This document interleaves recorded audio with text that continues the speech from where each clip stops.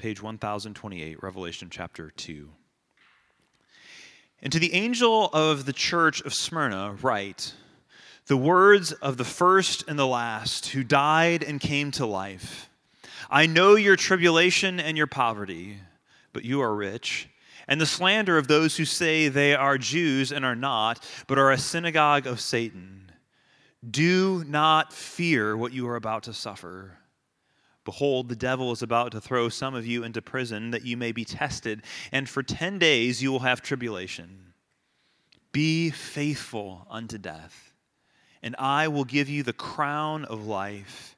He who has an ear, let him hear what the Spirit says to the churches.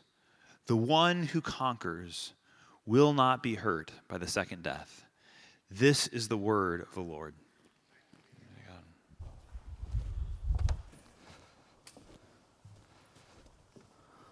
Thanks, Bill. Like Bill said, my name is Taylor. I'm one of the pastors on staff here. Let me add my welcome to his and the many others that you've heard this morning. We're so glad that you're here, that you've chosen to be with us this morning. It's always a joy to open and read God's Word, and it's particularly a treat for me this morning to be able to guide us through it. And so could we pray together that God would help us understand His Word and make it clear in our lives? Let's pray. Father God, we're so grateful for who you are. You are good, you are gracious. And one of the ways that we know you're gracious is that you have made yourself known to us in creation, in your word, and ultimately through your Son. God, I pray that you would give us ears that are ready to hear what you have to say to us today through your word, and hearts that are ready to take that and allow it to change our lives and make us more like your Son. And ultimately, that is what we pray, is that we would see your Son clearly this morning. I pray this in the name of your Son, Jesus, and by his Spirit. Amen. Well, when I was in college, I actually participated in one of the greatest upsets of all time. Not people don't know this about me, but I was a key part in one of the greatest upsets of all time. It was my junior year. The year was 2015, and I had been dating this girl for about 5 months when, get this, I convinced her to marry me.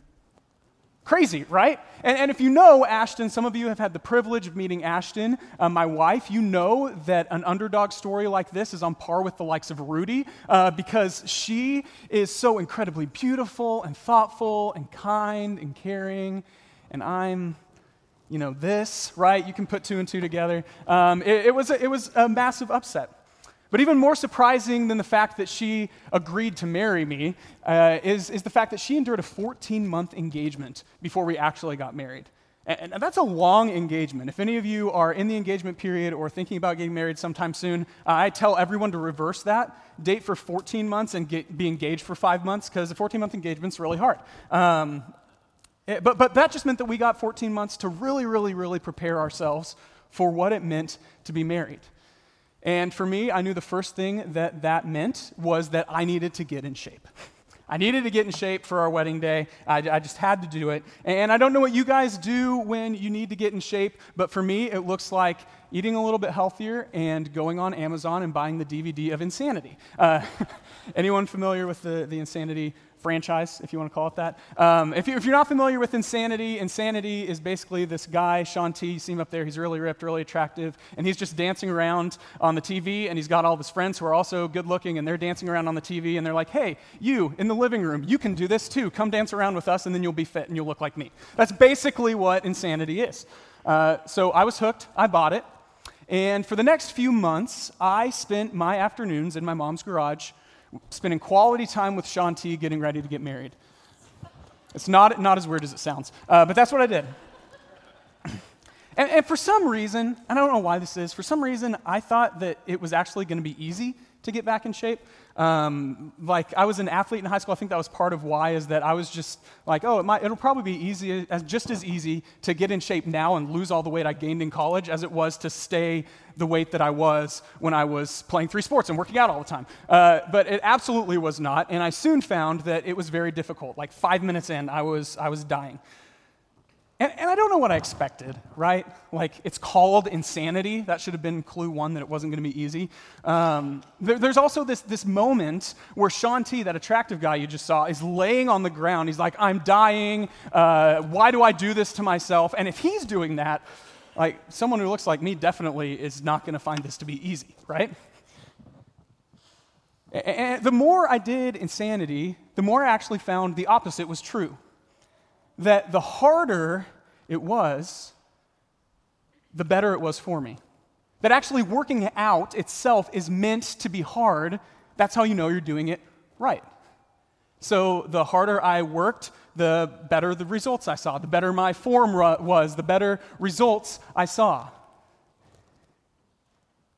In fact, if I get through insanity and the super fit guy's laying on the ground dying, and I walk out of there and I'm like, nailed it. Wasn't even hard. I didn't even break a sweat. It probably means I just sat there and watched them do it. Much less did I do it right. And I think that the same dynamic is at play when it comes to our faith. Now, hear me out on this. That if following Jesus is easy, we're not doing it right. If following Jesus is easy, we're not doing it right. See, sometimes I think that I fall under this assumption and I kind of want a faith that is just add a little bit of Jesus to my already comfortable life, and then that Jesus will make my life more comfortable and easier, make all my problems go away, make it less difficult. Some of us may have had Christianity presented to us that way, like come be a part of this thing where all your pain goes away. But on the ground, that's just not true, is it? It's just not true. And the church in Smyrna that we just heard the letter to them read understood that this couldn't be further from the vision that Jesus gave to his followers. If you're just joining us, we've been in a series on the first few chapters of Revelation, and in those chapters 2 and 3, you'll find a series of letters to 7 churches. And these letters represent the very real words of Jesus to these very real historical churches that are located in Asia Minor, or what is today Turkey. And looking at these churches, our goal as Christ Community in 2019 in Kansas City is to say, how can we be a church for the end of the world? What does it look like to faithfully follow Jesus with the end of the world in mind? As we will see when we look deeper at this letter, this church in Smyrna was suffering intense persecution. Yet, this is so fascinating. They're one of only 2 of those 7 churches that is considered successful. In fact, if you read all of the letters, only Smyrna, which we're reading about today, and Philadelphia, which we'll get to in a few weeks, are commended as having done nothing wrong. Like, Jesus has no words of correction for them, even though he does for all of the other churches. He basically just pats them on the back and says, it's hard for you. Good job. This morning, we're going to gain 2 insights from this church in Smyrna about what it looks like to follow Jesus well from a church who does it right. But before we dive into the letter, the first thing that we should notice when we read through it is that Jesus begins by naming Smyrna's hurt. He starts his words to them by naming their hurt. And again, if you read the other 6 letters, this is odd because all the other churches that Jesus writes to, including Philadelphia, who is the other successful church, he begins by saying, I know your works. I know the things that you are doing, whether they're good or bad. That's what I know, is these things that you are doing. But he begins this in a strikingly different way and says not, I know your works, but I know your pain. Essentially, he says, I am aware of the suffering that you are experiencing right now. Jesus offers these Christians a comfort that we all need when we're going through various suffering. And maybe you're here this morning, and for whatever reason, you are experiencing deep and painful suffering in your life right now. If that's you, will you hear Jesus say to you before we get to the rest of this letter? Hear him say to you, I know. I know. I'm aware of what you're going through. I know how hard it is, and it is not outside of my sight or my care. He begins by naming their suffering. So what is this that they are going through? Let's actually turn to the text, look at what Jesus says to them in verse 9. He says, I know your tribulation and your poverty, but you're rich, and the slander of those who say that they are Jews and are not, but are a synagogue of Satan. So he names three things here: tribulation, poverty, and slander. And to understand what's actually going on with this church, we need to understand a bit about the city of Smyrna itself. See, Smyrna was a major city in the Roman world and a relatively wealthy city. And so in addition to other suffering, Jesus named specifically financial, economic hardship that they had been impacted by as a result of following Jesus. Likely this has to do with the trade guilds that were prevalent in Smyrna, which is essentially like today's unions. Okay, so there were all these trade guilds, and essentially these trade guilds worshipped patron deities. So what would happen is if you worshipped the patron deities, you got work. And if you don't worship the patron deities, you don't get work. So, since Christians didn't worship the patron deities, but worshiped the God who revealed himself in Jesus, they didn't get work. They didn't get contracts. We see elsewhere in the book of Hebrews that some Christians in this area suffered from loss of property too. And so there are all of these economic impacts that they had experienced as a result of following Jesus. But on top of that, Jesus also mentions the role of the Jewish community and what they were doing to contribute to the suffering of Smyrna. He even calls these Jews a synagogue of Satan. Now, that's harsh, right? We have to be clear that he's not making some anti-Semitic statement that all Jews are Satanists. That's not what he's getting at. But more what he's saying is this is likely what was going on, is that these Jews that were living in Smyrna were saying that they were Jewish, but their actions were actually in line with the work of the enemy of their God, so they weren't really Jewish actions at all. That's what he's saying, is you say you're Jewish, but you're not really, your work is actually doing more of what Satan once done. What's probably going on here is something like this. See, Smyrna was also known for its emperor worship. It was actually one of the first cities to erect a temple to Caesar Tiberius. And so as emperor worship grew, the Jewish people in the area ended up getting legal protection so that they could continue to worship Yahweh and just pray for Caesar instead of praying to Caesar. So then as Christianity spread, they got grandfathered into this protection and also were able to worship the God of Jesus and not worship Caesar. But here's the thing. Smyrna Jews hated Christians. These Jews hated the Christians. They thought that they were blasphemous. They thought that they were a threat to their livelihood. And so what they did was they actually used their favor with the Roman government to out them as Christians and say, hey, they're not actually worshiping Caesar. Does anyone know that kid that's just sitting around waiting to tattle on their sibling? Like just watching for them to do something wrong and then like, hey, mom, dad, that person did this, right? We don't have kids, but we have a dog, which is basically the same thing. Right, parents? Yeah. And so as you guys, a lot of you look at the world and understand the world through kids. We understand the world through dogs. That's just how we do it. And my wife's mom, my mother-in-law, has two little Bichon poodles named Chance and Raymond. And I'm not kidding. Chance will sit on the couch and look at the trash can and wait for Raymond to try to get in it and then just start barking furiously. Like this dog tattles, right? He tattles. And then obviously later, when no one's looking, he sneaks away to the trash can and gets the food himself. That's how it works. And that's essentially what the Jewish people in Smyrna were doing. They were tattling to the authorities about the Christians, saying, hey, they aren't praying to Caesar. They're not worshiping him. You should punish them. And just they were contributing to the oppression that the Christians in Smyrna were facing. Now, in response to this suffering and oppression, Jesus tells them what we would all want to hear in this circumstance, doesn't he? He says, do not fear. Don't be afraid. That's one of the most prevalent commands in all of Scripture, and especially in Revelation 2, is do not fear. And a lot of us would expect that to be followed by something like this. Do not be afraid. It's going to get better. Do not be afraid. I'm going to take all your pain away. Do not be afraid. The suffering will go away. But let's look again at verse 10.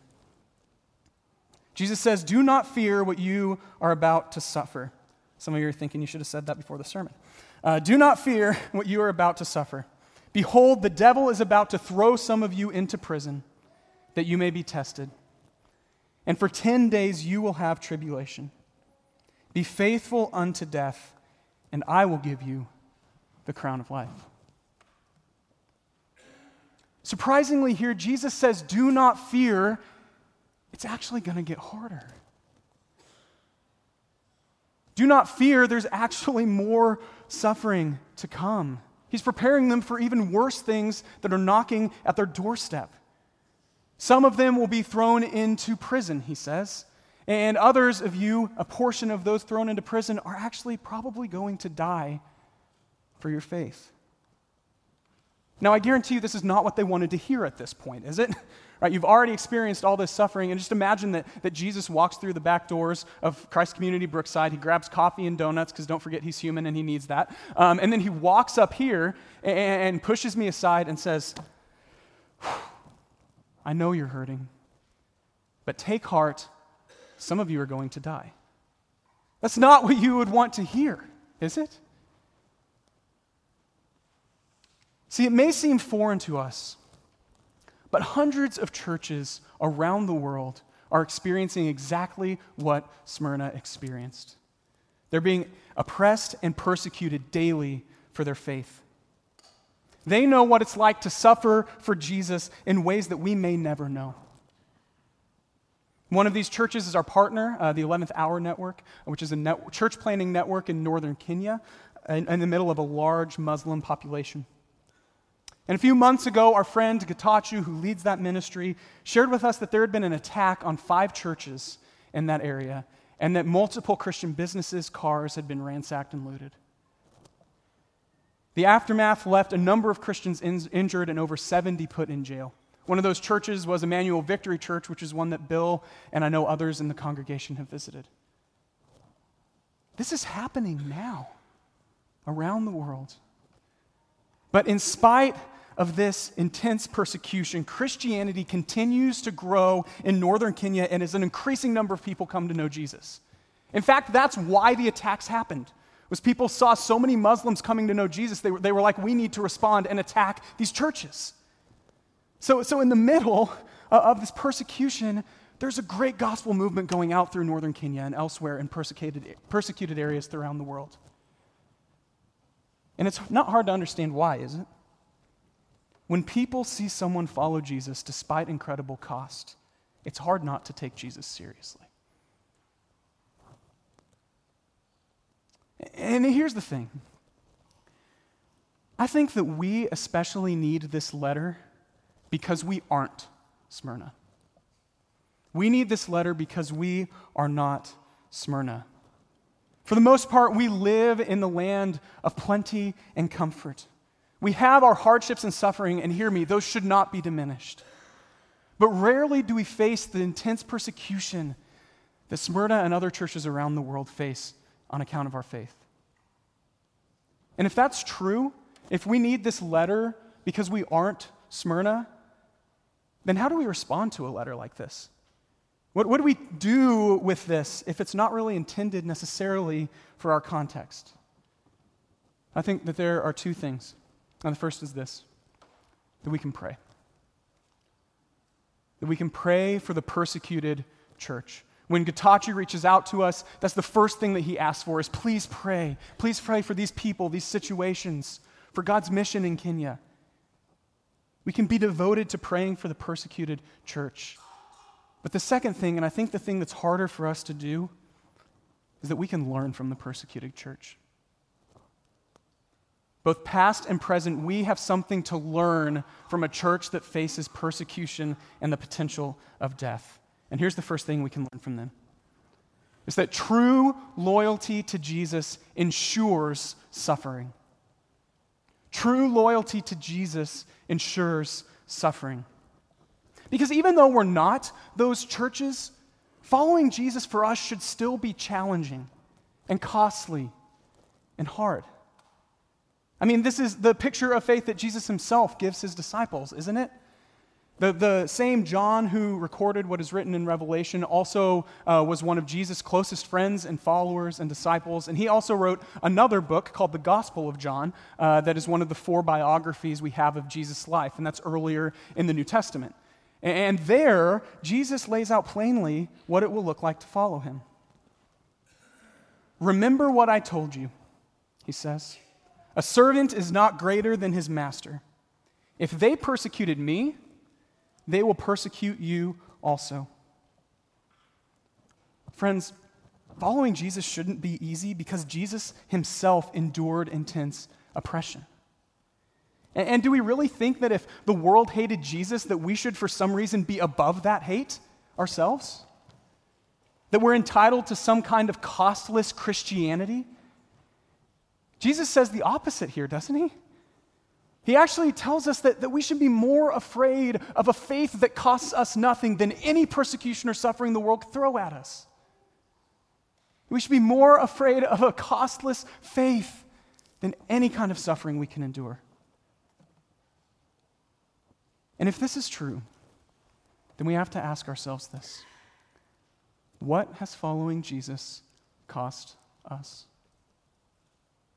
What has following Jesus cost us? Has it cost us friendships? Has it cost us relationships, maybe romantic partners to follow Jesus well? Has it cost us opportunities at school or at work? And students, I honestly believe there might not be a harder place to follow Jesus than school right now. Has it cost us opportunities there? Has it cost us our time? Has it cost us our money? Are we giving generously as a response to God's call on our life? Are we spending our money in different ways than those around us because we follow Jesus? Do we look strange and different in how we rest and how we work? Essentially, the question is this: if we lived in Smyrna, could they convict us of being a Christian? If you lived in Smyrna, would they be able to convict you of being a Christian? Friends, hear this, and it's hard, but it's true. If your life looks the same as your unbelieving friends, same values, same standard of life, same whatever, that's not following Jesus. If following Jesus is easy and has cost you nothing, then you're not doing it right. If I can be transparent, sometimes I think that I am eager to say I'm willing to suffer for Jesus. I will gladly say that. But in the same breath, I'm doing everything I can to prevent any possible kind of suffering to ever beset me. I might even say I'm willing to die for Jesus, but we live in a culture and we ourselves work tirelessly to avoid death altogether. Because if we're honest, death is scary, right? It's uncomfortable to think about death. Some of us might fear dying with regret or dying too soon, or without accomplishing all that we have set out to do. And friends, those are real fears. But Jesus says that's all the more reason to consider the cost of following him. All the more reason to consider how we are preparing in our lives for a death that awaits us. One of the earliest Christian martyrs is Polycarp. And Polycarp was actually a bishop in the city of Smyrna that we're studying. And Polycarp, it was after the time this letter was written, but he spent 86 years in prayer and fasting and study of these 4 verses, of this letter to Smyrna, so that by the way he lived his life, he would be ready and not waver the day he was put to the test. Because Polycarp lived a life of daily dying to himself, he was ready for the day when loyalty to Jesus actually cost him his life. When he confessed his faith in front of a crowd, and the Gentiles and Jews in Smyrna alike burned him alive. Now, some of us might wonder, being burned alive, costly things, death. If that's what it's like to follow Jesus, if that's the life that I'm promised, is Jesus even worth it? And it's a fair question. Let's pick up again at the end of verse 10. Be faithful unto death, and I will give you the crown of life. He who has an ear, he must hear what the Spirit says to the churches. The one who conquers will not be hurt by the second death. Here we find the second lesson that we learn from the persecuted church. If loyalty to Jesus ensures suffering, it is equally true that loyalty to Jesus rewards our suffering with victory. That loyalty to Jesus rewards our suffering with victory. In other words, Jesus wins. That's the whole message of the book of Revelation is Jesus wins, and if we're willing to suffer with him, we will win with him. Amen? You'll notice that Jesus offers the faithful in Smyrna a crown. In Rome, crowns were given for accomplishments, for achievements, as a reward for conquering heroes and sports stars. But here it's given to the one who remains faithful in suffering. And he says that that crown itself is life. Life. Be faithful to death, and I will give you life. And did you catch, we didn't read it except for when Bill read it, how Jesus identified himself in verse 8? He says, these are the words of the first and the last who died and now is alive. How can this church or any persecuted church or any of us have the strength to stare death in the face? Because Jesus defeated death. Jesus defeated death. We follow a Savior that overcame by dying, and we share in that victory. And this is what Jesus means when he tells the church in Smyrna that they might suffer a first physical death, but they will not be hurt by a second spiritual death, which is language that's a metaphor of God's judgment on evil. And here's the other hard truth that communicates to us this morning, is that there is a future reality for each and every human being. And the deciding factor is who was ultimately loyal to Jesus. That's it. There is a second death, an eternal punishment, a final separation from God and all things good that awaits everyone apart from Jesus. And this is something that can be uncomfortable to wrestle with, right? But it's also unmistakably true. If we ignore the reality of eternal punishment, we lose the value of eternal reward. The person who ultimately rejects Jesus will experience the second death instead of his resurrection life. And could I just pause for a moment and suggest that maybe that's where some of you are right now? That maybe you've gotten through this whole sermon and you're like, I don't have any cost to give to follow Jesus. I'm not really willing to suffer for Jesus because I wouldn't even claim to know him or to follow him. Maybe you haven't yet experienced the resurrection life that Jesus offers. There is a second death waiting. Will you pass through unharmed? Have you placed your faith in the one who conquered death, the only one who has conquered death? And can I suggest that maybe if that's you, your next step in preparing to die and counting the cost of following Jesus is placing your hope in the one who overcame death by dying. Now, on the other hand, the one who is faithful to him will not be hurt by the second death, but experiences his resurrection life now and looks forward to a bodily resurrection in the future. And this is good news, isn't it? One of the greatest practices that reflects this reality is the practice of baptism. Baptism is an important step of faith to say publicly, I'm united with Jesus in death and in resurrection. I am placing my hope in a future crown of life, and my ultimate loyalty is to Jesus alone, no matter what the cost. And maybe that's your next step, whether you just started following Jesus 20 minutes ago or have been following him for 20 years. Maybe your next step is baptism. Because I would venture to say that some of us in the room right now have avoided being baptized precisely because it feels too costly. What will people think if I do this now? And I'd encourage you to take that risk, to invite your kids to take that risk. We actually have a baptism service coming on November 10th, and if you haven't been baptized, please consider doing that then. And what it will look like is we will celebrate together as a church community committed to the costly, rewarding way of Jesus. This hope this good news, this joy of a future resurrection gives us energy to endure the suffering we face today because we have that to look forward to if we're with Jesus. And it also assures us that Jesus is worth it, doesn't it? He was worth it for one young man who walked into an 11th hour camp in Kenya late one August night.